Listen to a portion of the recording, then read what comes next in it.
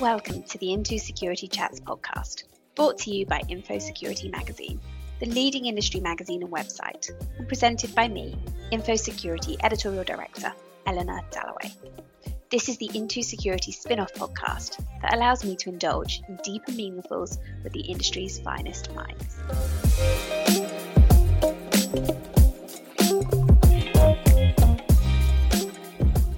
So hey everyone, and thanks for listening in today. You may have noticed that there was no August or September Chats podcast. I decided to give myself the summer off. And I love this little one-man band podcast that I do. And that's not just because I can give myself a break whenever I want, but we are back for the October edition of Chats, and I'm joined today by Graham Cluley. And I thought that inviting the king of infosec podcasts on my podcast was a bit of a no-brainer, but as I've just pressed the record button a second ago, I wonder whether this was actually a bit of a silly move. I've started to feel like I'm a veteran Sunday football team asking to play Man City in a home match. Goodness gracious. No, not at all. Isn't it? See, podcasts are so wonderful, aren't they? Because anyone can sort of knock out a podcast, can't they? It doesn't take very much effort. You could even do it on your iPhone if you wanted to these days. I'm a perfect demonstration of that. But I think they're terrific. I've always been a fan of podcasts, not just about cybersecurity, because frankly, who wants to hear about that? But you know, about anything. It's just such a lovely medium. Yeah, hopefully our listeners want to listen about that, Graham. Oh yes. Oh, obviously this is really good. Yeah. I think IntoSecurity Chats is a bit like a juvenile younger sister with only, I think, 7 or 8 episodes we're on. And you're the older brother with the more sophisticated, wiser, worldly, smashing security podcast. I think, and am I wrong? You've done about 250 episodes, have you? We are rapidly approaching 250 episodes. That's right. We put it out most weeks, myself and my co-host, Carol Terrio, and we've had a variety of fabulous guests, some from the world of security and some from, well, all kinds of places we find them. We've had the world chess champion, or former world chess champion, Garry Kasparov on. We've had, we've had Robert Llewellyn, who plays Crichton, the android in Red Dwarf. He was fantastic. Yes. I think it was quite a scoop. So yeah, we like to get all kinds of different voices on and talking about computer security, IoT, and things that go bump in the night. Love it. I love it. Are you going to celebrate your 250th episode? Well, you know, I was just thinking today I need to get together with Carol and work out what are we going to do for this? Because for 200 we did a video live stream, a very unwise idea. I recommend you don't do that, Eleanor. Thanks for the tip. Because it's just a whole different level of complexity and things to go wrong doing this sort of via video. So yeah, I think we should celebrate. I mean, 250 is pretty good, isn't it? It's amazing. It really is. I think, Graham, I think you're one of the handful of people in the industry that don't really need much of an introduction. But for those newbies to the industry, I'll give a quick one. You're a public speaker, you're a podcaster, a cybersecurity analyst, and I would probably just describe you as a sort of an educator and a content creator. Would you say that's sort of fair? Oh, yeah, I think that's very generous. But yeah, I think what I do, you know, it's hard to look at yourself and try and work out what you actually do. I think what I do is take sometimes complicated computer security stuff and try and explain it in a way that my Auntie Hilda would understand.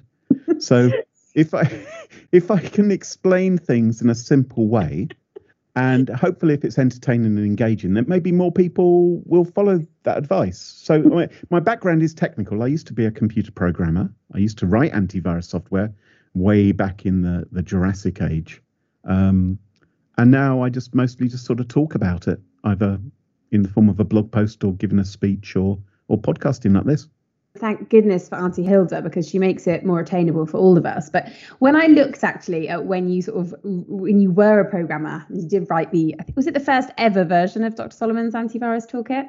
It was the first ever Windows version of it. It had already existed for DOS, written by Alan Solomon. And I was hired along with one other programmer, and the other programmer took on DOS. I did Windows, and Alan Solomon said to me, "You know why you're writing the Windows version and I'm writing the OS2 version?" I said, "Well, why are you doing that?" And he said, "No one's going to buy the Windows version. Everyone's going to want it for OS2." And most people listening to this podcast probably don't even remember what OS2 was, but it was IBM's attempt to produce their own operating system for personal computers. And, well, it turned out that Windows rather exploded in popularity, didn't it? Absolutely. When I was looking into that today, when you were doing that, I realised it was while I was still in primary school. Oh. Am I allowed to swear on this podcast? Well, thank you very much, Eleanor, for pointing that out. I had to get it in there because given I'm on the back foot as a podcaster, my youth is one of the only things I've got over you, Graham. So I thought I'd get it in there. I was very young myself. I was a very talented 8-year-old. Let's put it that way. I was 8 years old and I studied computer programming. Give over. But you worked for both Sophos and McAfee, but now you're completely independent, right? Yeah, that's right. So I've been working for myself since about 2013, I think. Just blogging and talking and just doing that kind of thing. And actually, we are making a little bit of money out of the podcast as well. So it's going tremendously. Well, yeah, and actually, when you were just sort of saying that then about you calling this sort of blogging, would you ever describe yourself as a journalist? No. Sometimes people do, and I just think, journalists are like competent and know what they're doing. I'm more. I mean, would you consider someone like Piers Morgan a journalist? Of course you wouldn't. He's just an irritant. He's just a person with a big mouth. And much as I loathe Piers Morgan and hate to compare myself, I'm just someone with a big mouth who has a few opinions. So really, my blog and my website is a place for me just to share my opinions and talk about what's happened and maybe, just put my oar in a bit and stir it around a lot. It's I'm not really a journalist. I mean, if you want a real cybersecurity investigative journalist, you go to the likes of Brian Krebs, and I'm not Brian, and Brian does an amazing job. And there's some other guys out there like Joseph Cox and others, some of the guys at the Register who do terrific jobs, investigating cybercrime stuff. I'm not really that good. So. Oh, down. Well, no, but it's knowing what you do well, and I think I'm just quick with an opinion. Like I said, I think I can sometimes take other people's stories and maybe explain them in ways which people find easier to consume, and so that's probably what I'm doing. And I'm glad to hear we have a mutual disdain for Piers Morgan. That makes me feel hugely connected to you. Once I had a researcher at Good Morning Britain contact me asking if I could go on the show the following morning, and she publicly tweeted me saying, "Would you like to come on GMB tomorrow to talk about phone hacking or something?" And I said, I'm terribly sorry. I said, but every time I think of Piers Morgan, I throw up a little. And as she had publicly tweeted me, I thought, well, I'll publicly reply to her. And I naturally tagged Piers Morgan in my message. And did he block you? Yes, he did. Eventually, after saying some very rude things to me on Twitter, yes, he wasn't very happy with me. My view was that Good Morning Britain already had its own phone hacking expert, so they didn't need me to come on the show to help them. Well said, touché. I was trying to remember when I first met you, Graham, and I think it was actually at the Sophos HQ in Oxfordshire when I was a sort of a really early on industry reporter. Do you still live around here, by the way? We used to have a similar neck of the woods. Yeah, I live in Oxfordshire, yeah. Right. Me too. I think there was a press day there, and there were like a load of Nintendo Wii style gaming activities involved. And that type of gaming was actually really revolutionary back then, which kind of gives away how long ago that must have been. It must have been a very long time ago. Jurassic. Yeah. It was good fun, though, the Nintendo Wii. I liked that. I have to say, I don't remember that event, but well done to whoever organised that at Sophos. That's a good way to give people some fun times. Yeah, great PR team. So first things first, one of the little quirks about this Chats podcast, at the genius suggestion of Wendy Natha, is that I ask each of my guests to suggest both a food and a drink pairing for the listeners to enjoy whilst listening to us bang on for half an hour. So what drink and food would you suggest pairs quite nicely with you as today's interviewee? Oh my goodness. It's a very tricky one. You see, I'm a little bit weird. I don't drink alcohol. It's not true to say I've never drunk alcohol. There was a romantic incident involving a belly dancer many, many years ago, where alcohol was involved. But other than that, that's going to be question 2, by the way. Other than that, I don't even really drink hot drinks. I don't like tea and coffee. I think, why are people drinking hot drinks? Surely that's not the. So I like a sparkling water. I like a good sparkling water. Yeah, I know. I am very rock and roll. Maybe with some ice if I'm feeling crazy, or a slither of lime. That would suit me. Just the bubbles have to be right though. Some sparkling water, the bubbles, are they the wrong shape? Are they not hard enough? Too soft? I don't know. But anyway, a Pellegrino, that I'd be very happy with that. And in regards to food, well, you can't be a Jacob's cream cracker, can you? With some lovely blue cheese, some really stinky, some gorgeous blue cheese on top of it, smeared over. I think don't have too many Jacob's cream crackers though, because you will dehydrate. It's quite a dangerous thing to do. But maybe small pile of those. Remarkably, you managed to sound like some kind of sommelier of sparkling wine a minute ago. It was quite remarkable, the in-depth detail around the bubbles. Okay, so stinky cheese on crackers and some sparkling wine. Yeah, why not? The right type of bubbles. Cool. So I'd like to talk to you about the topic that I'm actually currently writing quite an in-depth feature on, which is on the rise of the infosec celebrity or the infosec rock star. And I'm kind of saying that with, the double quote mark things that you do with your fingers that Joey from Friends gets wrong. Right. I'm doing that. Obviously, that kind of gets lost in transit on an audio-only podcast. But so celeb and rock star are used loosely, but you know what I mean. Yeah. I suppose the irony of asking you this is that many, myself included would probably put you on that ever-expanding list of industry personalities that are known by the masses. So it's kind of strange to ask you this question, but do you consider yourself in that category? It's a slightly awkward question, but do you realise how well-known you are? Well, I don't think I'm that well known. I mean, occasionally, first of all, I certainly don't consider myself a rock star. A rock star, I think Jimi Hendrix or Roger Daltrey or, somebody like that. And I'm more Meatloaf. I'm not. Oh my God, I love Meatloaf. He is an absolute guilty pleasure. 2 out of 3 ain't bad. I mean, he's got his fans. William Hague, I believe, is a big fan of Meatloaf. But yeah, he's not really Premier Division, is he? He's the sort of guy you can imagine showing up on Noel's house party to do. Again, I'm really aging myself. To do a little performance. Or the two Ronnies. What a discredit to Meatloaf. But no, I bet he has been on Noel's house party. But anyway, the thing is this. Occasionally, well, I'm very bad with names. I'm very bad with faces, and I often feel like it may come across as aloofness or arrogance or something. But I do have situations where people seem to know me, and I don't know them, and I'm not sure if I've met them in the past or been married to them in the past or whatever the situation might be. It's slightly awkward. Sorry, do I know you? Yes, we have a child together. That kind of thing. No, so it's it does happen sometimes that people know who I am. Maybe not as much as it used to. I used to be on radio and TV much more than I am these days. And now, which is great because there's lots of younger and more attractive people who know the subject much better than me, who are available for doing those kind of things. And I don't mind that at all.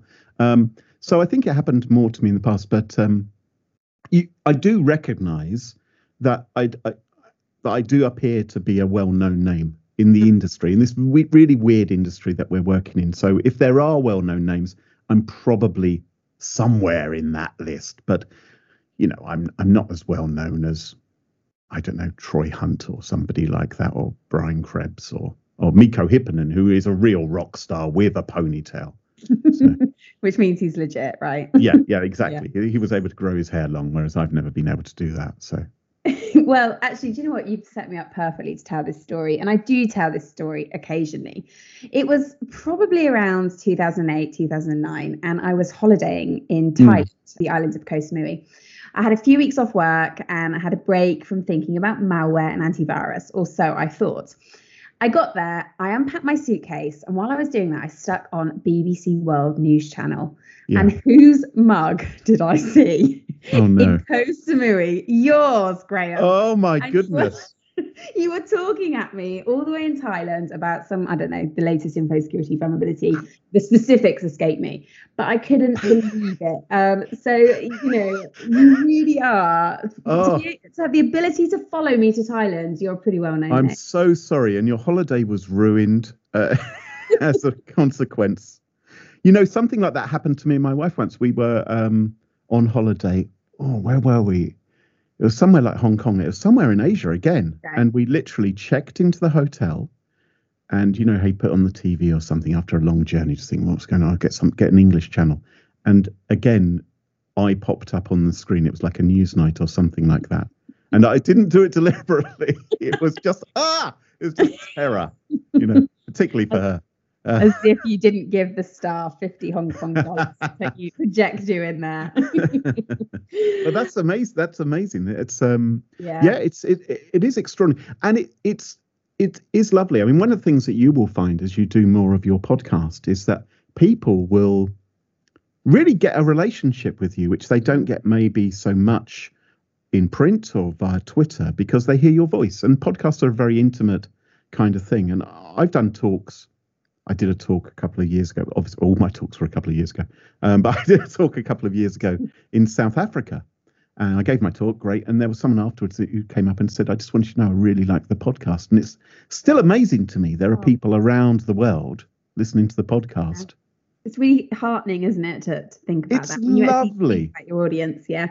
It's lovely. And can I say to anybody, I mean, this isn't a request. I don't want people to do it just because I requested it. But if you do see someone give a talk, not me, because I don't deserve it, but if you see someone else give a talk and you think it was good, if you go up to them afterwards and say, I just want you to know I really enjoyed your talk, it means so much. Because speaking personally, I often will do a talk and I kind of think, I could have done that better. I think, that didn't quite work. That didn't work. And I always think when someone takes the time to come up to you after a public speech or something like that and say, I really enjoyed that, it means so much to me. And I always say that is so kind of you to say, because you didn't have to do that. You could have just cleared off and be eating vol au vents now, but you hung around just to say that. And I just think that's so generous. I just think it's a lovely thing to do. And so I'm a bit bashful and shy naturally. So I'm guilty sometimes of seeing great talks and not telling people, but I think we should, if we like it, we should tell people. If we think someone did a good job, we should tell them, nice job, well done. I think that's a really great idea, actually. I think you're absolutely right in that. I love the 80s theme that this podcast is kind of the vol au vents, the North House cup tea. I'm in a time warp, aren't I? Love it. I do think during COVID, we've seen a lot more social media presence in particular really suddenly accelerate and grow. I wonder whether social media notoriety or striving to become, one of those so-called infosec celebs, has that become almost like a viable career path in the industry? Is that something people are actually striving for as an objective? Well, I think it's certainly the case that if you have a big social media presence, that is a tick in your favor compared to people who haven't. Because you have followers in quotes, you have your digital disciples who are doing everything that you say and sort of bowing to your wisdom as you tweet away, which doesn't really happen to me at all. But certainly for events. I love that. That's excellent. But you certainly get event organisers who, if they're trying to decide who should speak at an event, are probably influenced by social media presence, I think, because, of course, you as the presenter can go and tell those 100,000 people or however many people it is that you're going to be speaking at an event and, come and but it doesn't make us any more worthy, and it doesn't make us better speakers. It doesn't mean that we have anything more interesting to say. And I think there's a problem sometimes of having the same old names at events, because it can all get a bit samey, and it'd be good to get newer, younger voices as well, more diverse voices, I think. But yeah, I think chances are, just as we see in every other industry, like fashion, for instance, or beauty, people who are building up a social media presence, that's probably happening in cybersecurity too. Because that's just the modern way to do it, isn't it? I mean, I don't really understand TikTok and things like that. I don't really understand Instagram and know how to use it. I find the app really unintuitive. Again, it's because I'm over 50, probably, but it's just baffling to me. But there are people who will use that just in the same way that I, in the past, might have used press releases or, gone on John Craven's Newsround or something like that to get their name and their face out there. I like the way the intonation of how you say like TikTok and Instagram demonstrates how alien you find that concept. Like you say it. TikTok? What is this? Yes. Absolutely. But it's interesting what you say about conference organisers. And obviously we organise our own digital virtual events. And you do take that into consideration because, like you say, you're thinking about marketing, you're thinking about mass reach and audience. But at the same time, like I've launched a sort of a next gen stream of content on our website. So we've picked that up and put it in our digital events as well. So it's a platform for newbies and newcomers and students to publish their work. And it's just sort of giving that voice to the next generation, because I think, like you say, sometimes it's really easy just to get sucked into having the same names and the same faces because they're well known. And then you're just in a catch-22, aren't you? And it's just going round and round in circles. Yeah, I think that's a great initiative, and well done to you for doing it, because there are so many people now who've maybe gone through university studying cybersecurity and may well be much better qualified than dinosaurs like myself. And it is always good to have new perspectives on these things and different ways of thinking and more agile brains, perhaps. Yeah, absolutely. So I'm curious. So you invite people to send tips to you on your website of things that are happening, vulnerabilities. How do you choose what to cover, and what makes you kind of stop and listen and think, I really want to go and investigate that? So I mean, it's strange. I mean, most of the emails which I receive from my blog are normally from people claiming, my girlfriend isn't replying to my messages, and can you help me hack her account to check that she's all right? Oh yeah. Oh, every week I am getting messages from people saying, can you hack into this account? Or I've forgotten my password. Facebook aren't helping, or Instagram isn't helping. Can you help me do this? So there's a lot of that. And obviously I suspect most of it is not being truthful. So there's that. So you have to weed through an awful lot of those sort of requests. And then you also get PR agencies who are sort of abusing the send a tip feature to send you press releases about a new appointment in their senior executive team of some cybersecurity company, or they've just received funding. You just think, well, why would anyone care about this? Why are they putting out a press release? No one on earth is going to report this news because it's so dull, let alone is it going to be juicy enough for a tip for me? But sometimes you do get some really interesting stuff, like it might be somebody who suspects there's been a data breach. They may have seen a website which is acting peculiarly, which you may want to have a look at. They may have had a bad experience with customer service, or not had assistance from technical support of a social media company, for instance, when they've got a valid concern. And then I think it's possible for a voice such as mine to sort of help focus attention on it. So because I do have a bit of an audience, I'm not the only one, far from it, but I can be somebody who can help them get something resolved by writing about it, or maybe get a problem fixed which the company isn't taking seriously. Yeah, you're really talking my language there when you're talking about the weeds that we have to filter through. Oh, yeah. We've just released the 8th update to our DDoS protection tool that was released in 2012. Oh my goodness, it's just relentless, isn't it? But like you say, there's gems. What was your favourite scoop of all time? Like, what's the thing you've most enjoyed covering? Oh golly, well, I'm quite childish in my sense of humour, so it would probably have been we We used to have a lot of fun, both when I was running Sophos's PR team, was one of my jobs way back when, coming up with ideas. But trying to think of something. I remember when, I think it wasn't a tip, I think it's something I actually discovered by accident, that there was a beta version of Facebook. They made a server live deliberately, like you can test out the new Facebook with a new interface. Just go to new.facebook.com or something like that. Okay. And what it turned out was that they hadn't implemented all of their privacy controls on the site. So you could find out anybody's date of birth and maybe even email address as well. So even if you had told it, don't display my date of birth, you could just go to the new version of Facebook, the one that they were planning to roll out, and there it was for everybody to see. And it's just like, wow. That is huge. What a goof. First of all, what a dumb thing to do and make live. How could they not have spotted that? But it was also so easy for anybody to use that to gather information on anybody who they wanted. Of course. And that was one of the reasons why my advice was, the primary advice was always don't have a Facebook account. But after that, if you're going to have a Facebook account, don't give it real, genuine information. So lie about your date of birth.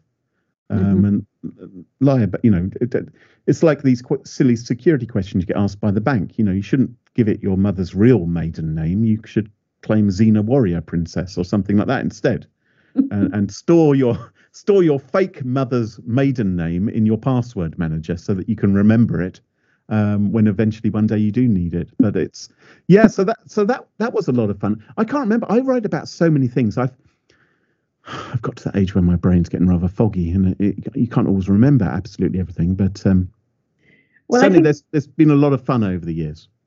Yeah, I bet there has, and I can confirm actually that InfoSecurity professionals as an industry are very good at not giving out their real information. As someone that every now and again sort of flicks through to see who's been looking at our webinars, who's watching our online summits, to make sure that we're pitching, the content at the right audience. I do notice there's an awful lot of, Minnie Mouses and all sorts. Arnold Aardvark from Afghanistan. That's yes. That's a good one. That's me, I'm afraid. Oh, well, you've been a regular viewer then, Graham. Oh yes, absolutely. Well, Arnold has, yes. Well, before I kind of go into the silly questions, in fact, I'm not entirely convinced that any of these have been non-silly. But, in 5 years' time, do you see yourself still doing what you're doing now? Or is it time, do you sense a change coming? And I mean professionally, of course. When I left Sophos 13 years ago, I didn't really want to stay in cybersecurity. I would much rather have done. I felt I needed a change then. I thought I'd done enough, but it pays the bills. So as long as I've got bills to pay, unless I can find some easier way to make money, which is more fun, then I'll probably keep on doing it. For me, it's always been about having fun. I've never been interested in career progression, for instance. Whenever I've been given someone to manage, that's just a nightmare. Being given a team, and they sort of tell you this, you have this team as a reward. And I always thought, well, what makes you think just because I've been here for a long time, I would magically have the powers to manage people well? Why not just let me carry on doing what I'm doing instead? And in fact, on a couple of occasions, Carole Theriault, who is on the Smashing Security podcast with me each week, she used to work for me, and I engineered it that she then became my boss. Oh, wow. And so that I could carry on doing fun stuff, and she would have to go to all the meetings I didn't want to go to because they were sort of pointless. So she handled that. Poor her for having to put up with that, and for me having me as an employee. But it was, So 5 years.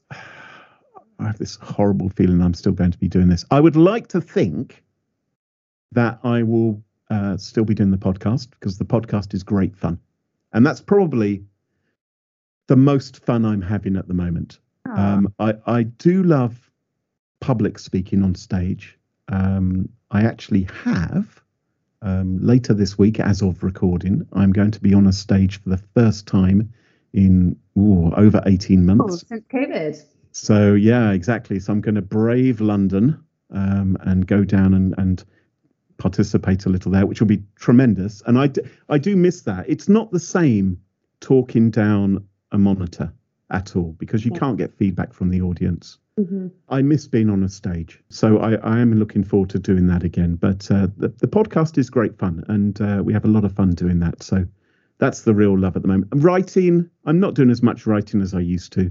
I've reduced my writing a bit because I'm trying to get a better work-life balance, I suppose. In my sunset years. Sunset years, I love it. How poetic. You really surprised me with that answer. I thought you were going to be one of these people that sort of said, this cybersecurity, this is my dream job. I wouldn't want to be doing anything else. So it's kind of surprising me that you said when you left Sophos, you were actually considering getting out of the industry. So what would be your dream job then, if it's not this? Oh my goodness. Well, I would like to be Meatloaf, as we've already described. I would like to be. I'd like to be able to play the piano. I recently bought myself a piano. In fact, we included in the last Smashing Security podcast, folks, episode 243. We included. Show off. We included a snippet of me very badly playing the piano. So I'm terrible. I can't play at all. But I bought a book which promised it would teach me in 5 weeks how to do it, and 2 years later. 2 years later, I'm still plonking away.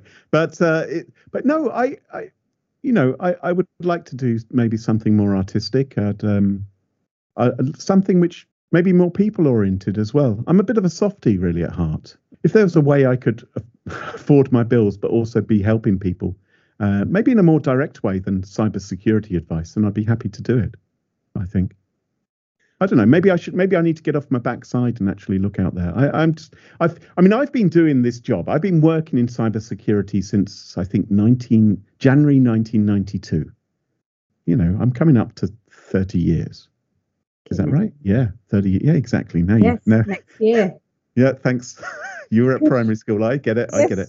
I was going to mention that again, but you beat me to it. So, I think that's a good enough stab. But, maybe I can hang on another 5 years and then find some method to retire. And I don't know. I don't know what I'm going to do. Learn the nose flute. I don't know.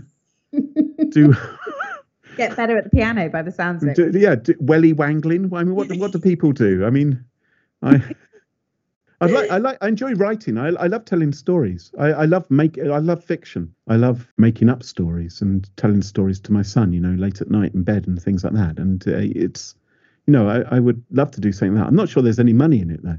That's the trouble. It's a very competitive market. So maybe you'll still hear me banging on about multi-factor authentication and password managers and all the rest of it for some years yet.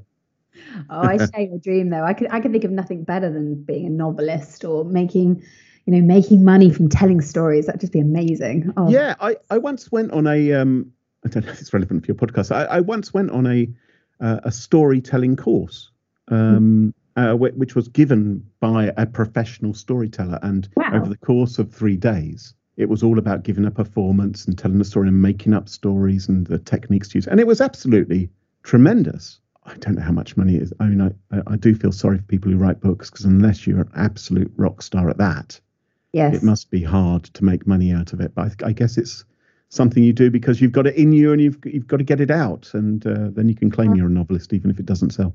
I think you obviously face quite a lot of rejection as well, don't you? In trying to, if you think about even J.K. Rowling's worlds and those stories, it takes a lot of setbacks before you. Yeah. Right. I'm going to ask you the desert island discs question, because nobody escapes from this podcast without answering. So the desert island disc question is, if you were stranded on a desert island for a year and you could only take with one song, one book and one luxury item, what would you take? Oh my goodness. Yeah, there's always an amazing variety of answers to this question. So you get to have one song that plays, one book and one luxury item. Oh my word. Well, that's an absolute nightmare. Okay. A song, not an album. Just a song. Sorry. Oh, for goodness sake. Aren't I cruel? Yes, you are. I mean, what a horrible thing to do. Okay. It's a desert island, right? Is this like a sunny desert island? Oh, it's beautiful. It's in the Maldives. I can't stand. Is it got sandy beach? Yes, fine white Oh, pristine sand. I hate that. Oh, I don't understand why anyone would want to go on holiday to a sandy beach. It's like going to a building site. It's like, and it's just, no, this is just horrible. So I'm going to need, I'm going to need air.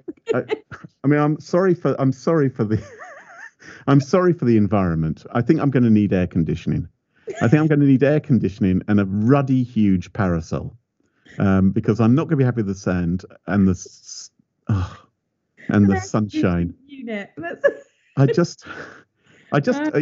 I want it colder and I want shade and I want to get off that ruddy island as quickly as I can.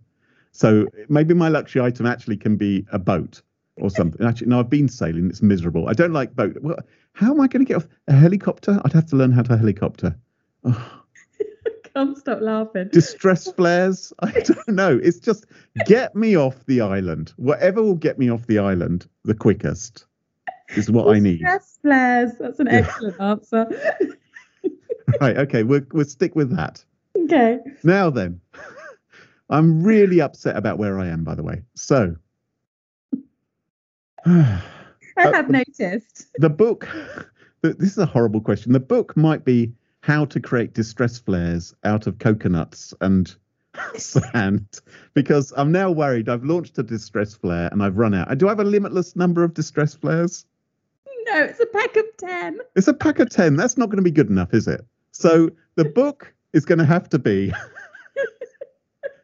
have to be How to Create Distress Flares Out of Nothing, other than the abundance of sand and sunshine.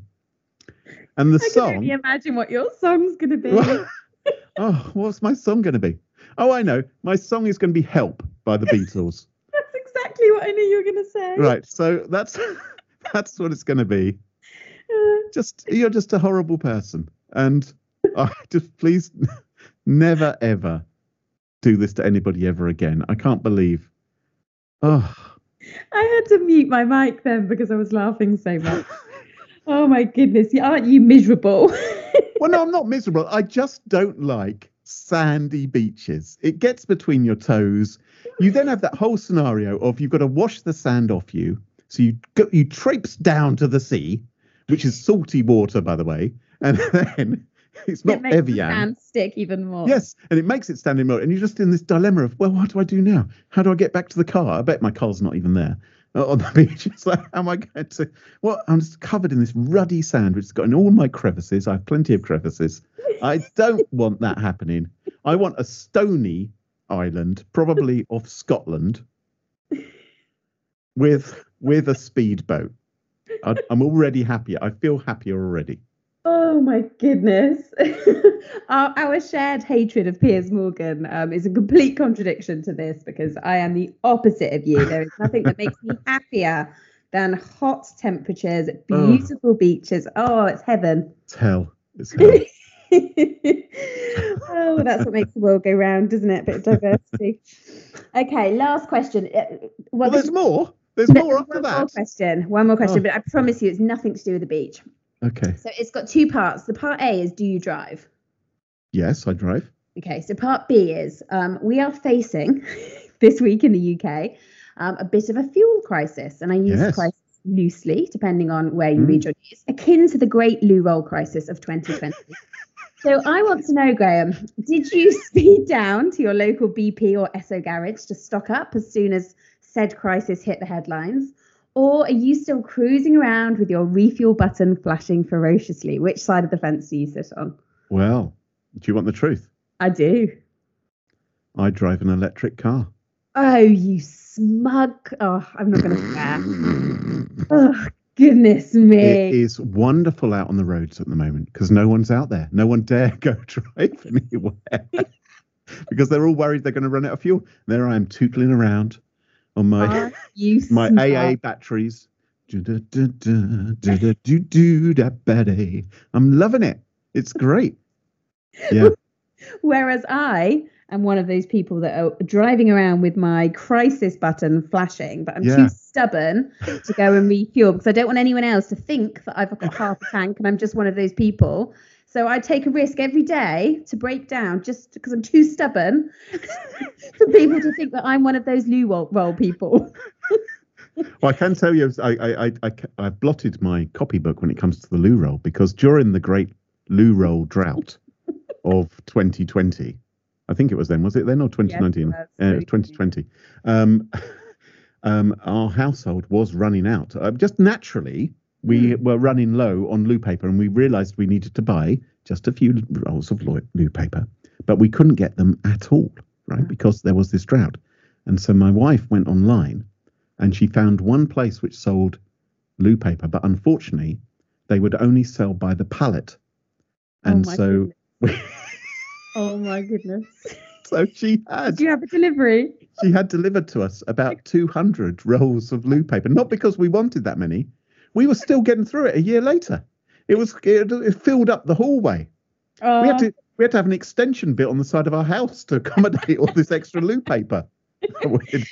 Just imagining this lorry reversing into the driveway, opening the back, and all these loo rolls just falling out. Oh my goodness! So I am sorry for anyone who ended up with a dirty bum because of that.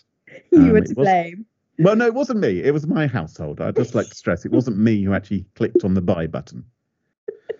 I had to navigate around it for 6 months afterwards, trying to get to the kitchen. Well, what a note to end on. Classy.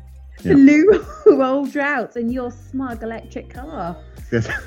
Oh my goodness. Well, Graham, it has been an absolute pleasure, and I really mean that when I say that. I have so enjoyed talking to you, and like I said, I've actually had to mute my mic at times because I was laughing so much. So thank you so much for being on the podcast today. My pleasure. It's been great fun. Thank you.